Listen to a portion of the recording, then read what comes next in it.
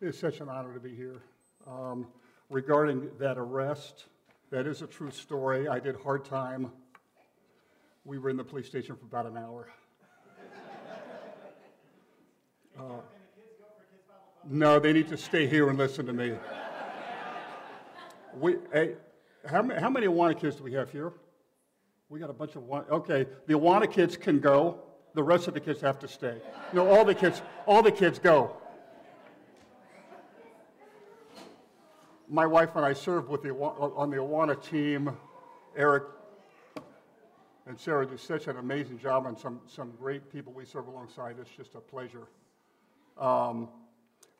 We lived in the city. We got married in 1980. We came to New York City 9 days later, and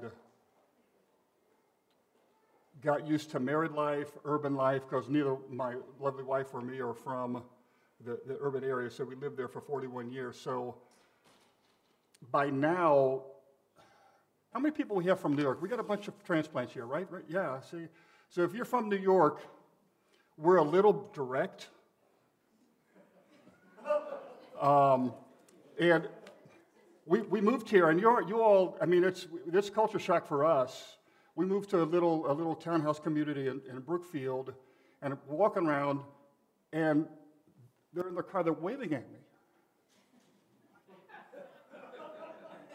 And my wife, she just goes and she waves it back, and my first instinct, I didn't do this, but my first instinct was, what are you looking at? So if the direct approach is a little hard today, I'm going to try to tone it down a little bit, at this point, kind of are what we are. Let me say how much, in all seriousness, I appreciate this church. When we left our church, we'd never had to find a church before because I was running a church. I'm like, I didn't want like a mega church, but I want to go to a church where the people are friendly, where the doctrine is right, and where I feel like I can learn something every week. And the Bible's my field, so if I want to learn something every week, somebody better bring it. And you have a pastor here who, man, he brings it. And maybe some of you, it's the only church you attended, and you maybe don't appreciate what you have here. He's just a great expositor of the Word, and it's a little daunting to, fill his shoes just for a day. So, Pastor, if you're listening, you said you were going to be listening. You could pay me later for that, like you said.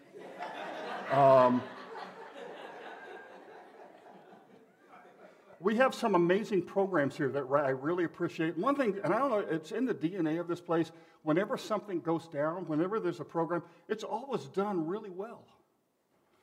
And I just really appreciate that. Again, the Awana program that we're really familiar with, our grandsons attend there, and it is just such a joy to have them see a foundation built in their lives. It's just, so we greatly appreciate the outreach. We were on outreach yesterday. It was just, everything that takes place here is just wonderful. The worship today, I didn't want my wife to get a big head, so I didn't want to talk about the choir, but no, I mean, seriously, the choir, everything is done so well here, and it's just an honor to be part of this great body. I am going to give a disclaimer today. My father went to be with the Lord in 1998, and before he went to be with the Lord, whenever he would talk to family, and especially when he talked of his father, he'd start crying. We'd be at family reunions, he'd speak, he'd start crying, and be like, Dad, that's so uncomfortable. Stop. And I find that he's been with the Lord. If I talk about it, specifically my daughter or my father, now it happens to me. So if you want to blame anybody, blame him. If you're uncomfortable, you just got to get over it because it's just what happens. And you alluded to this, Sam. I realize that it's Father's Day, and Father's Day is complicated for some. For some, it is a reminder that they didn't have a great dad, or that their dad was never there. For some, it's a reminder, like me, that their father is not around anymore. For single moms, Father's Day is a reminder that they bear the burden of raising their children as the mom and the dad in so many ways. Father's Day can be hard, and everybody's not celebrating it. So I try to be sensitive to that. At the same time, Father's Day, I was always big, like in our church, I was, men raising their family. You get that one right, and men, you get it right, and you get that one wrong, and you really blew it. So what I'm going to say today is directly applicable to dads, and so I hope there's some application for everybody here, so try not to fall asleep.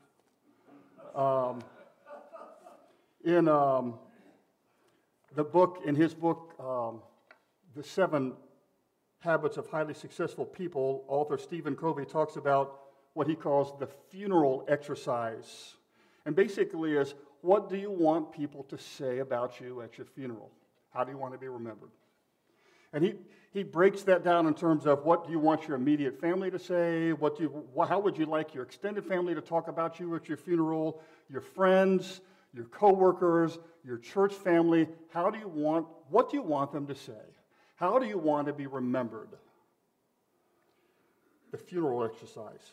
And in his book, he says, start with the beginning in mind. In other words, you know how you want to end. And so if you know how you're going to end, what do you want to do in the meantime so that you arrive at where you want to end? Let me give you an example. How many of you would like to be millionaires when you're 65? Me too. And I am 65. And I'm not. Now here's the trick of becoming a millionaire. Don't start when you're 64. Don't even start when you're 60 or 50. I was a math teacher before, and while I was getting a church going, and one of the things I learned about was the miracle of compound interest. And did you know that all you have to do if you want to be a millionaire is just deposit maybe a couple $100 a month in an average, just mutual fund, and you'll be a millionaire. But the tricky part of it is you've got to do it beginning when you're 25 years old. That's called playing. I got an amen on the millionaire remark. Yeah, right after an amen of the pastor being gone. I'm not sure what that means. It's called playing the long game. And what we need to do is sacrifice short-term inconvenience and pleasure so that we will have a long-term gain. If you want to successfully raise your children, how old are they when you need to start in that process? Intentionally, successfully raising your kids, when do you start? When they're teenagers? Oh. I used to joke when I was a pastor, I'd tell my people in our congregation, oh, your child's 13, this is great. They're 13 years old. Why is that great? You don't have to teach them anymore. They're like, what? I'm like, no, they're teenagers. They know everything now. I read this. I got this on Facebook, and when I saw the quote, I actually sent a message to the person who gave the quote, and I said, can you source this? Because it was striking enough. I don't like to use something if I can't source it. And he said, I don't know the source. So I got on Google and did all my Googling that an old man does. And I found the quote, but I couldn't get the source either. So I'm going to give you something with no source. So just with no source, take it for what it's worth. But, it's on Facebook, so it must be true. But here's what it said. And by the way, Billy Graham gave something similar, although his statistics were not as striking. He was still on the same page. And this is what the quote I read. When a child comes to Christ, 3.5% of the time, his entire family will come to Christ. When the wife comes to Christ, 17.5% of the time, the family will come to Christ. When the father comes to Christ, 93% of the time, the family will come to Christ. It is striking. Again, I'm not sure that's entirely accurate, but I've lived a long time, and I've seen a lot of stuff, and I know it's in the ballpark. It just is. So when I speak to dads, it's awesome for me. And I'm a grandpa now, so it's, being a grandpa is great. You just give them back.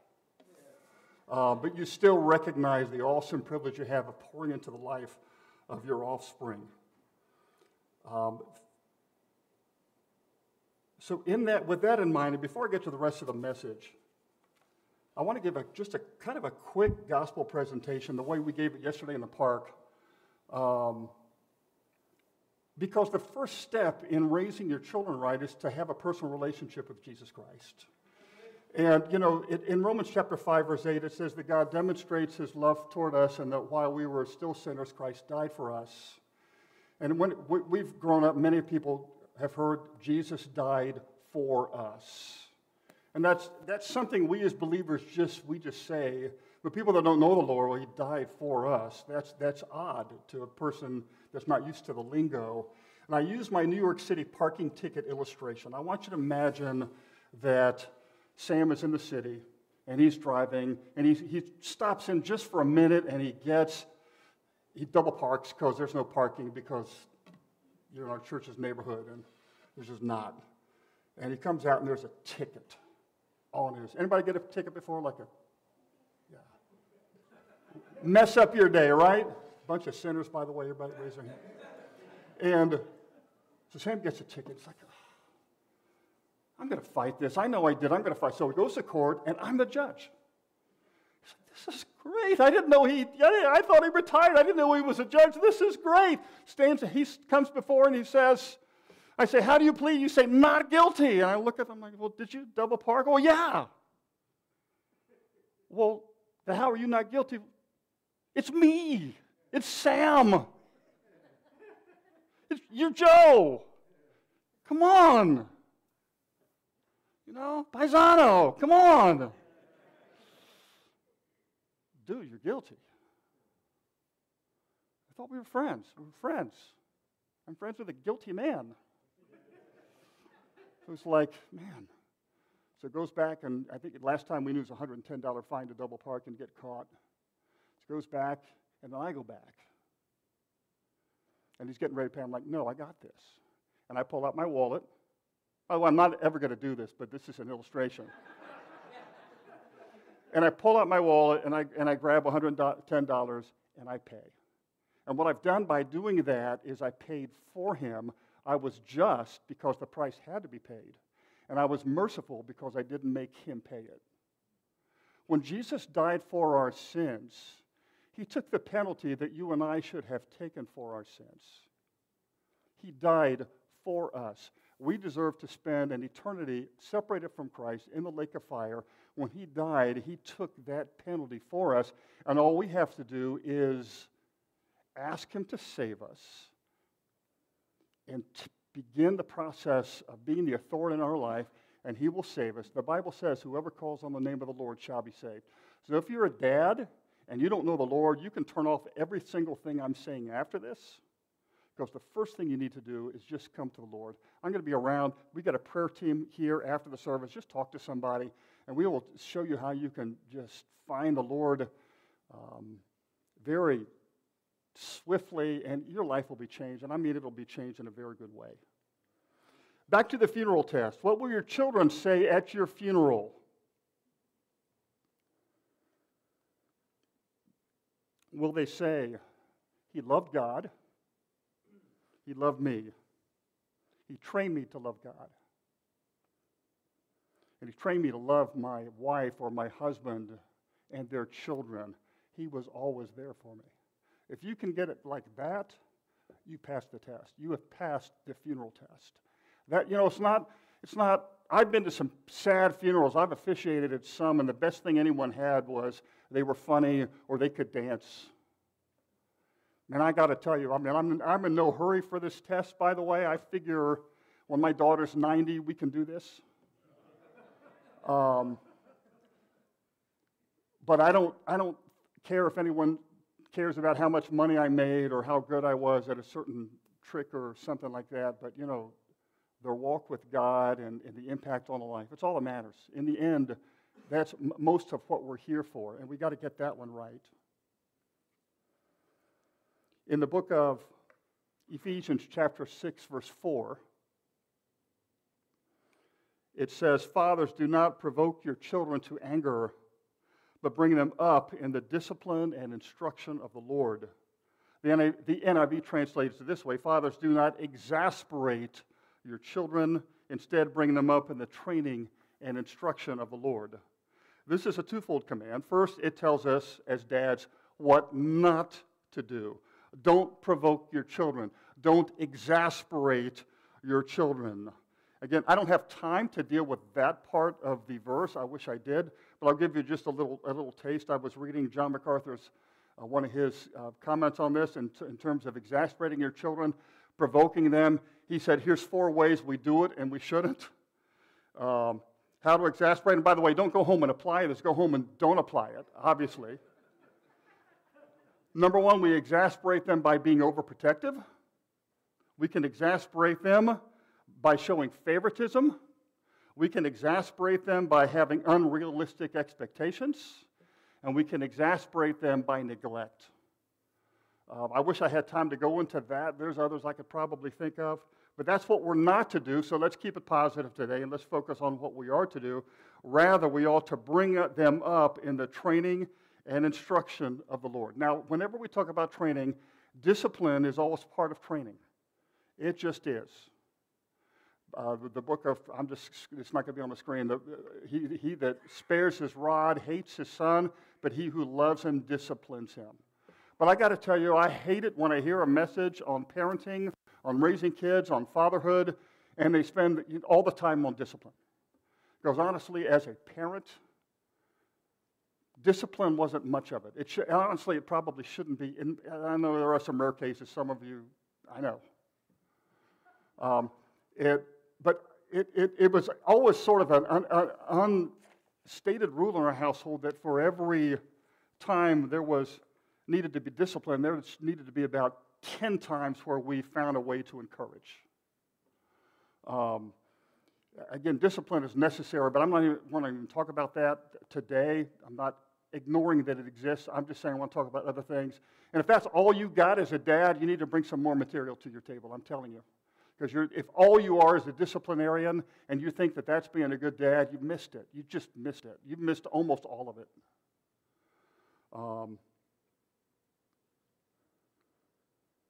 If I were to say one word that's going to give you the 3 points I'm eventually going to get to one day, it would be intentionality.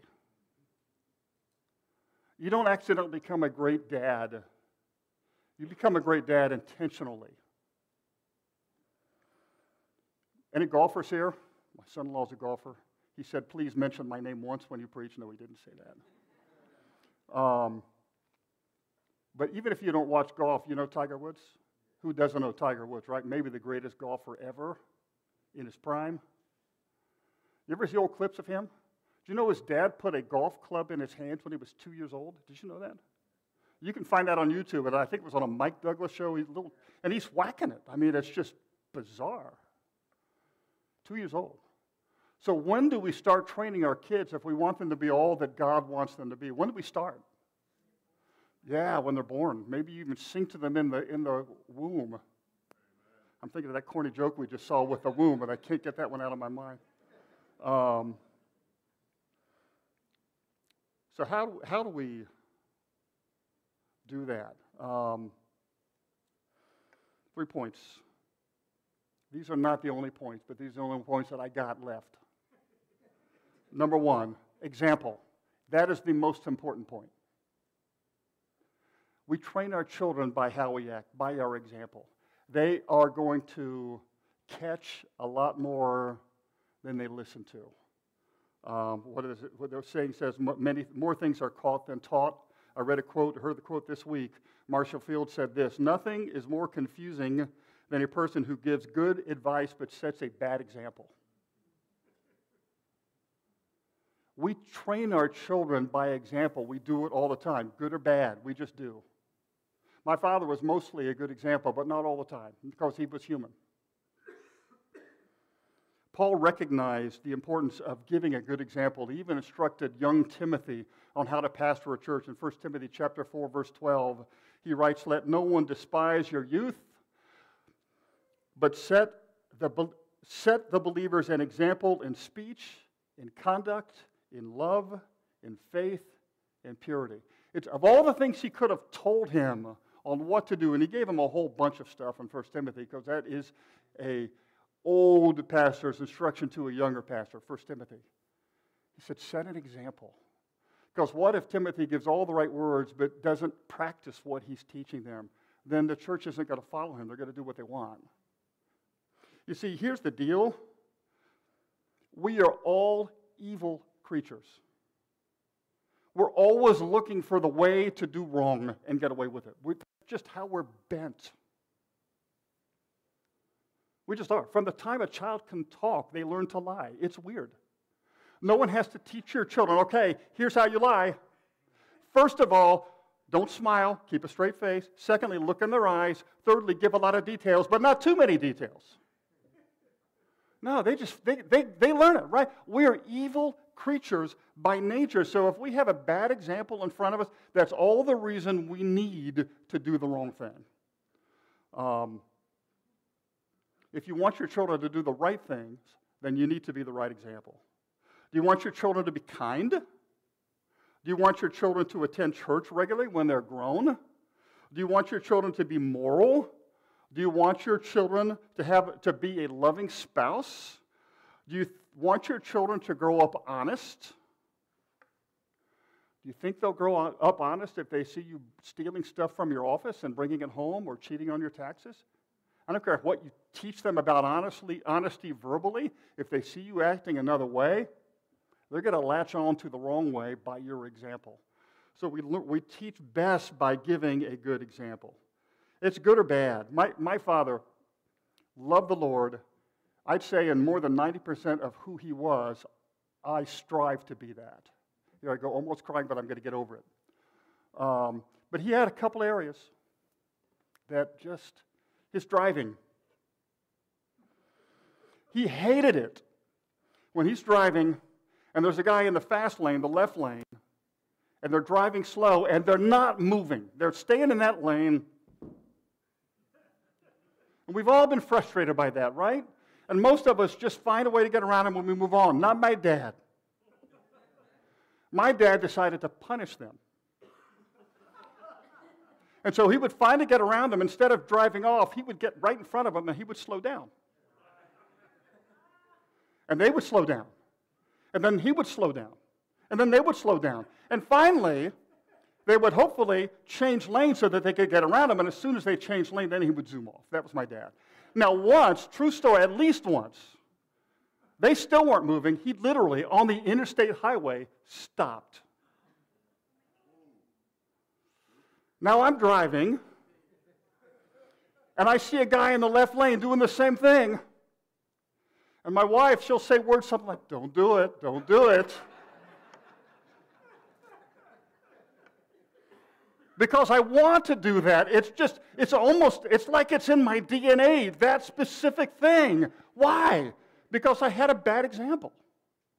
Again, I honor, if you ever around me and talking about my dad, I honor him like he's like superhuman. And again, I never saw anyone lead anyone to Christ like my dad. My dad was the greatest evangelist one-on-one I ever knew. But the driving? See, and the kids are watching it all. They're not watching the good stuff. As a matter of fact, they forgot the good stuff, maybe. But the driving, they will remember. I promise you will remember. It's not all his driving stunts, but that's just one of them. We'll stop at one. So first example. Secondly, presence. Be present. Just be there. Find a way to be there at important times especially, and consistent times almost always. Sometimes it's a sacrifice, sometimes it's not. My daughter said, please talk about me in the sermon too. No, she didn't. Matter of fact, she asked me not to because she doesn't like that. And I said, I'll limit it. She was a great runner in high school. She was first team all-county in New Jersey. And it was like, we would go to her cross-country meets. It was like, she would win some of these things. I felt like I won. It's like, great, I'm strutting around like I'm getting a ribbon or something like that. It was wonderful. Yeah, I want to be there supporting my daughter. It was great. Then she went out for basketball, and it was a little different. Let me just say that. It's just different.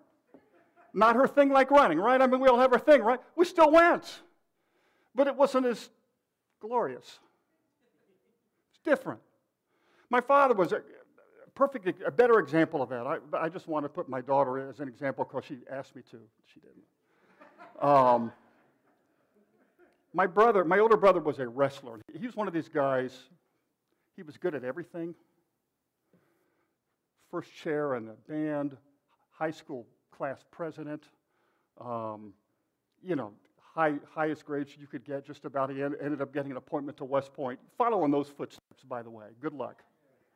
I was 4 years later. Sometimes I'd get his same teachers. At some point, I'd get that look when they realized, okay, they're not the same people.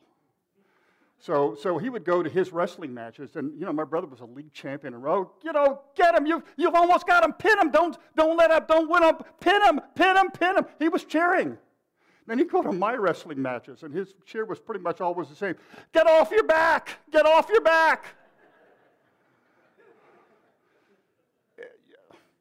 Those were not easy for him, but you know what I remember? I remember he was always there. The only one time he ever missed a wrestling match was when he was at my older brother's wrestling match at his senior year. He couldn't go to both at the same time.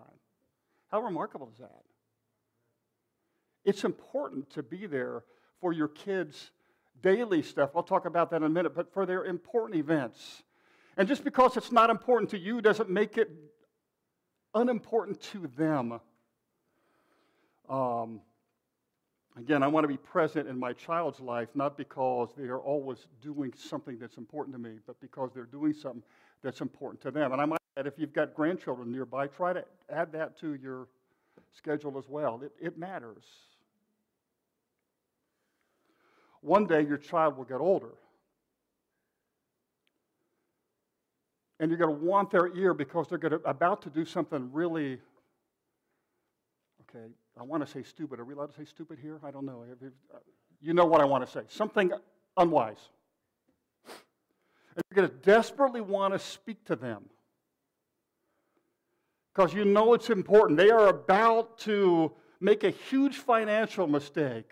Your daughter's about to marry the worst living creature on the face of the earth. Your son is 2 months from graduating high school, and he wants to drop out and join the circus.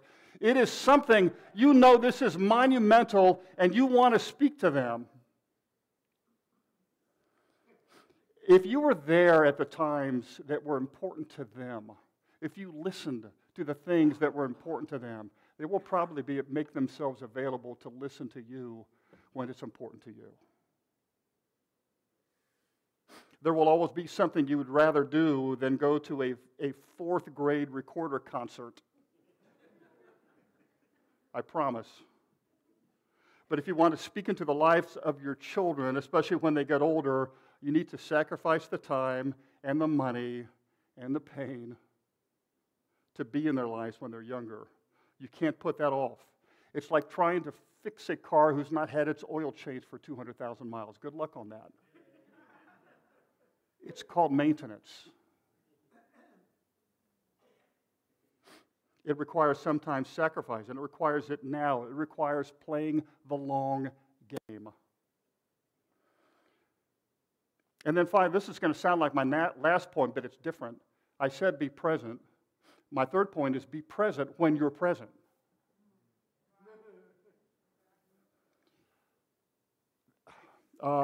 Jesus gave a great example of that, and for time's sake, I'm going to kind of condense. I was going to read a longer scripture passage, but let me just condense it and tell you some of the story. There was a synagogue ruler by the name of Jairus. Jesus is walking near where Jairus is, and Jesus, as usual, is walking. There are throngs of people around him. I think probably when Jesus was walking, he had 12 disciples. They were probably walking around him almost like bodyguards just to keep the throngs away from him. They were always pressing him. Remember the time he would even go somewhere to speak, and the crowds were pressing so much he had to actually get in a boat and go out on the ocean because it was just too much. So he's going from here. Jairus comes along and says, hey, my daughter's at the point of death. Can you come and heal her? Jesus says, yes. So he's on his way. The crowds are pressing. I'm sure it's loud. There's chaotic. He's got this Jairus, his daughter, who's sick, who, by the way, he will eventually raise from the dead. Along comes a woman who, what the King James Bible says, has an issue of blood what we commonly call female problems these days, I guess. And she'd had it for 12 years. And she thinks, if I can just touch him, if I can just touch his garment, I'll be healed. If I can just touch it. So, but it's crowded. And how are you going to get to him? Somehow she gets to it. She weaves and bobs. However she gets there, and she just touches his garment. And immediately she perceives that she has been healed. And it's so, now Jesus, throngs of people around him, on his way to raise somebody from the dead. Here's a woman with an issue of blood. I won't even go into all the cultural significance of just him being touched by someone who was, by the way, ceremonially unclean and a female in that time.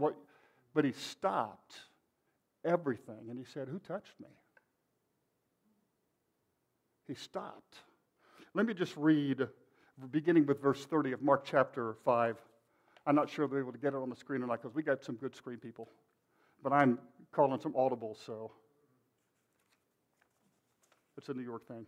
And Jesus, perceiving in himself the power had gone out from him, immediately turned about in the crowd and said, "Who touched my garments?" And his disciples said to him, "You see the crowd pressing around you, and yet you say, 'Who touched me?'" He looked around to see who had done it, but the woman, knowing what had happened to her, came in fear and trembling and fell down before him and told him the whole truth. And he said to her, "Daughter, your faith has made you well. Go in peace and be healed of your disease." And then verse 35 goes on. While he was still speaking, there came from the ruler's house someone who said, "Your daughter is dead." So back to Jairus' daughter. But when he was with the woman, he was with the woman. He was present there. It was 100% all his attention there for that. Might have been a 2-minute thing, but he was all there for those 2 minutes. He was present when he was present. So we all know how to be not present and present at the same time, right? By the way, if any of you are on Facebook while listening, you know exactly what I'm talking about. I believe that we all need, as men, time where we relax and unwind. But if you're watching a football game on Sunday afternoon that no one else in your family wants to watch, you're not allowed to call it family time just because you're under the same roof. You're present, but you're not present. How about this? Eat together. That doesn't even happen anymore, right? Family just eats together. Just eat together. How about this one? Now I'm going to go to meddling. Turn your phones off while you eat together. Just turn them off. Well, I've got it on silent. No, because when it vibrates, you got to look. Sometimes mine vibrates when I'm driving and I got to look, and I'm sure that's my dad's fault. Turn your phone off. You know what? You're not the president. It'll be fine. You can turn your phone off for a minute. You'll be fine. Might be some exceptions, physicians, whatever, but hardly ever. Come on, who'll be kidding? Just turn your phone off. It's not that urgent. We're not that important, but your children are. Instead of checking your phone 20 times, when your child comes home from school or you come from homework, how about saying, "How was your day?" Your child will say, "You talking to me?" Yeah, how was your day? What was the best thing that happened to you today? What was the worst thing that happened to you today?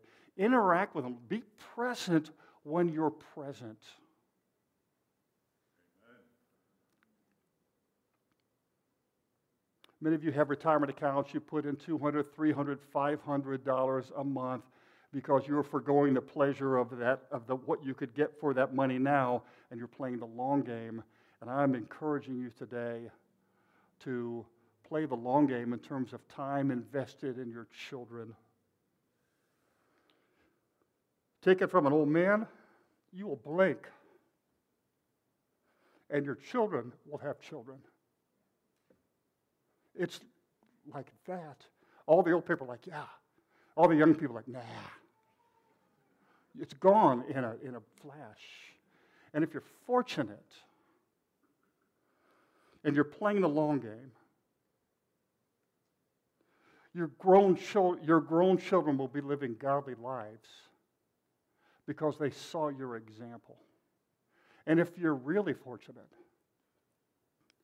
your grown children will still want to hang out with you when you're old because you'd love to hang out with them when they're young. Let's pray.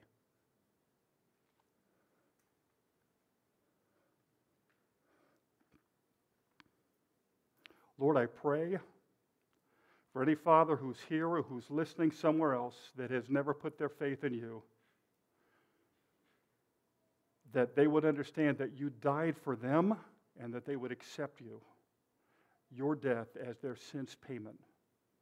And I pray for all of us dads, granddads, moms, grandmoms. Well, I pray that we would invest our lives in the things that are so important. The number one responsibilities you've given us are our children. May we not neglect that because we'd rather watch a TV program. God, forgive us for wrong priorities. In Jesus' name, amen.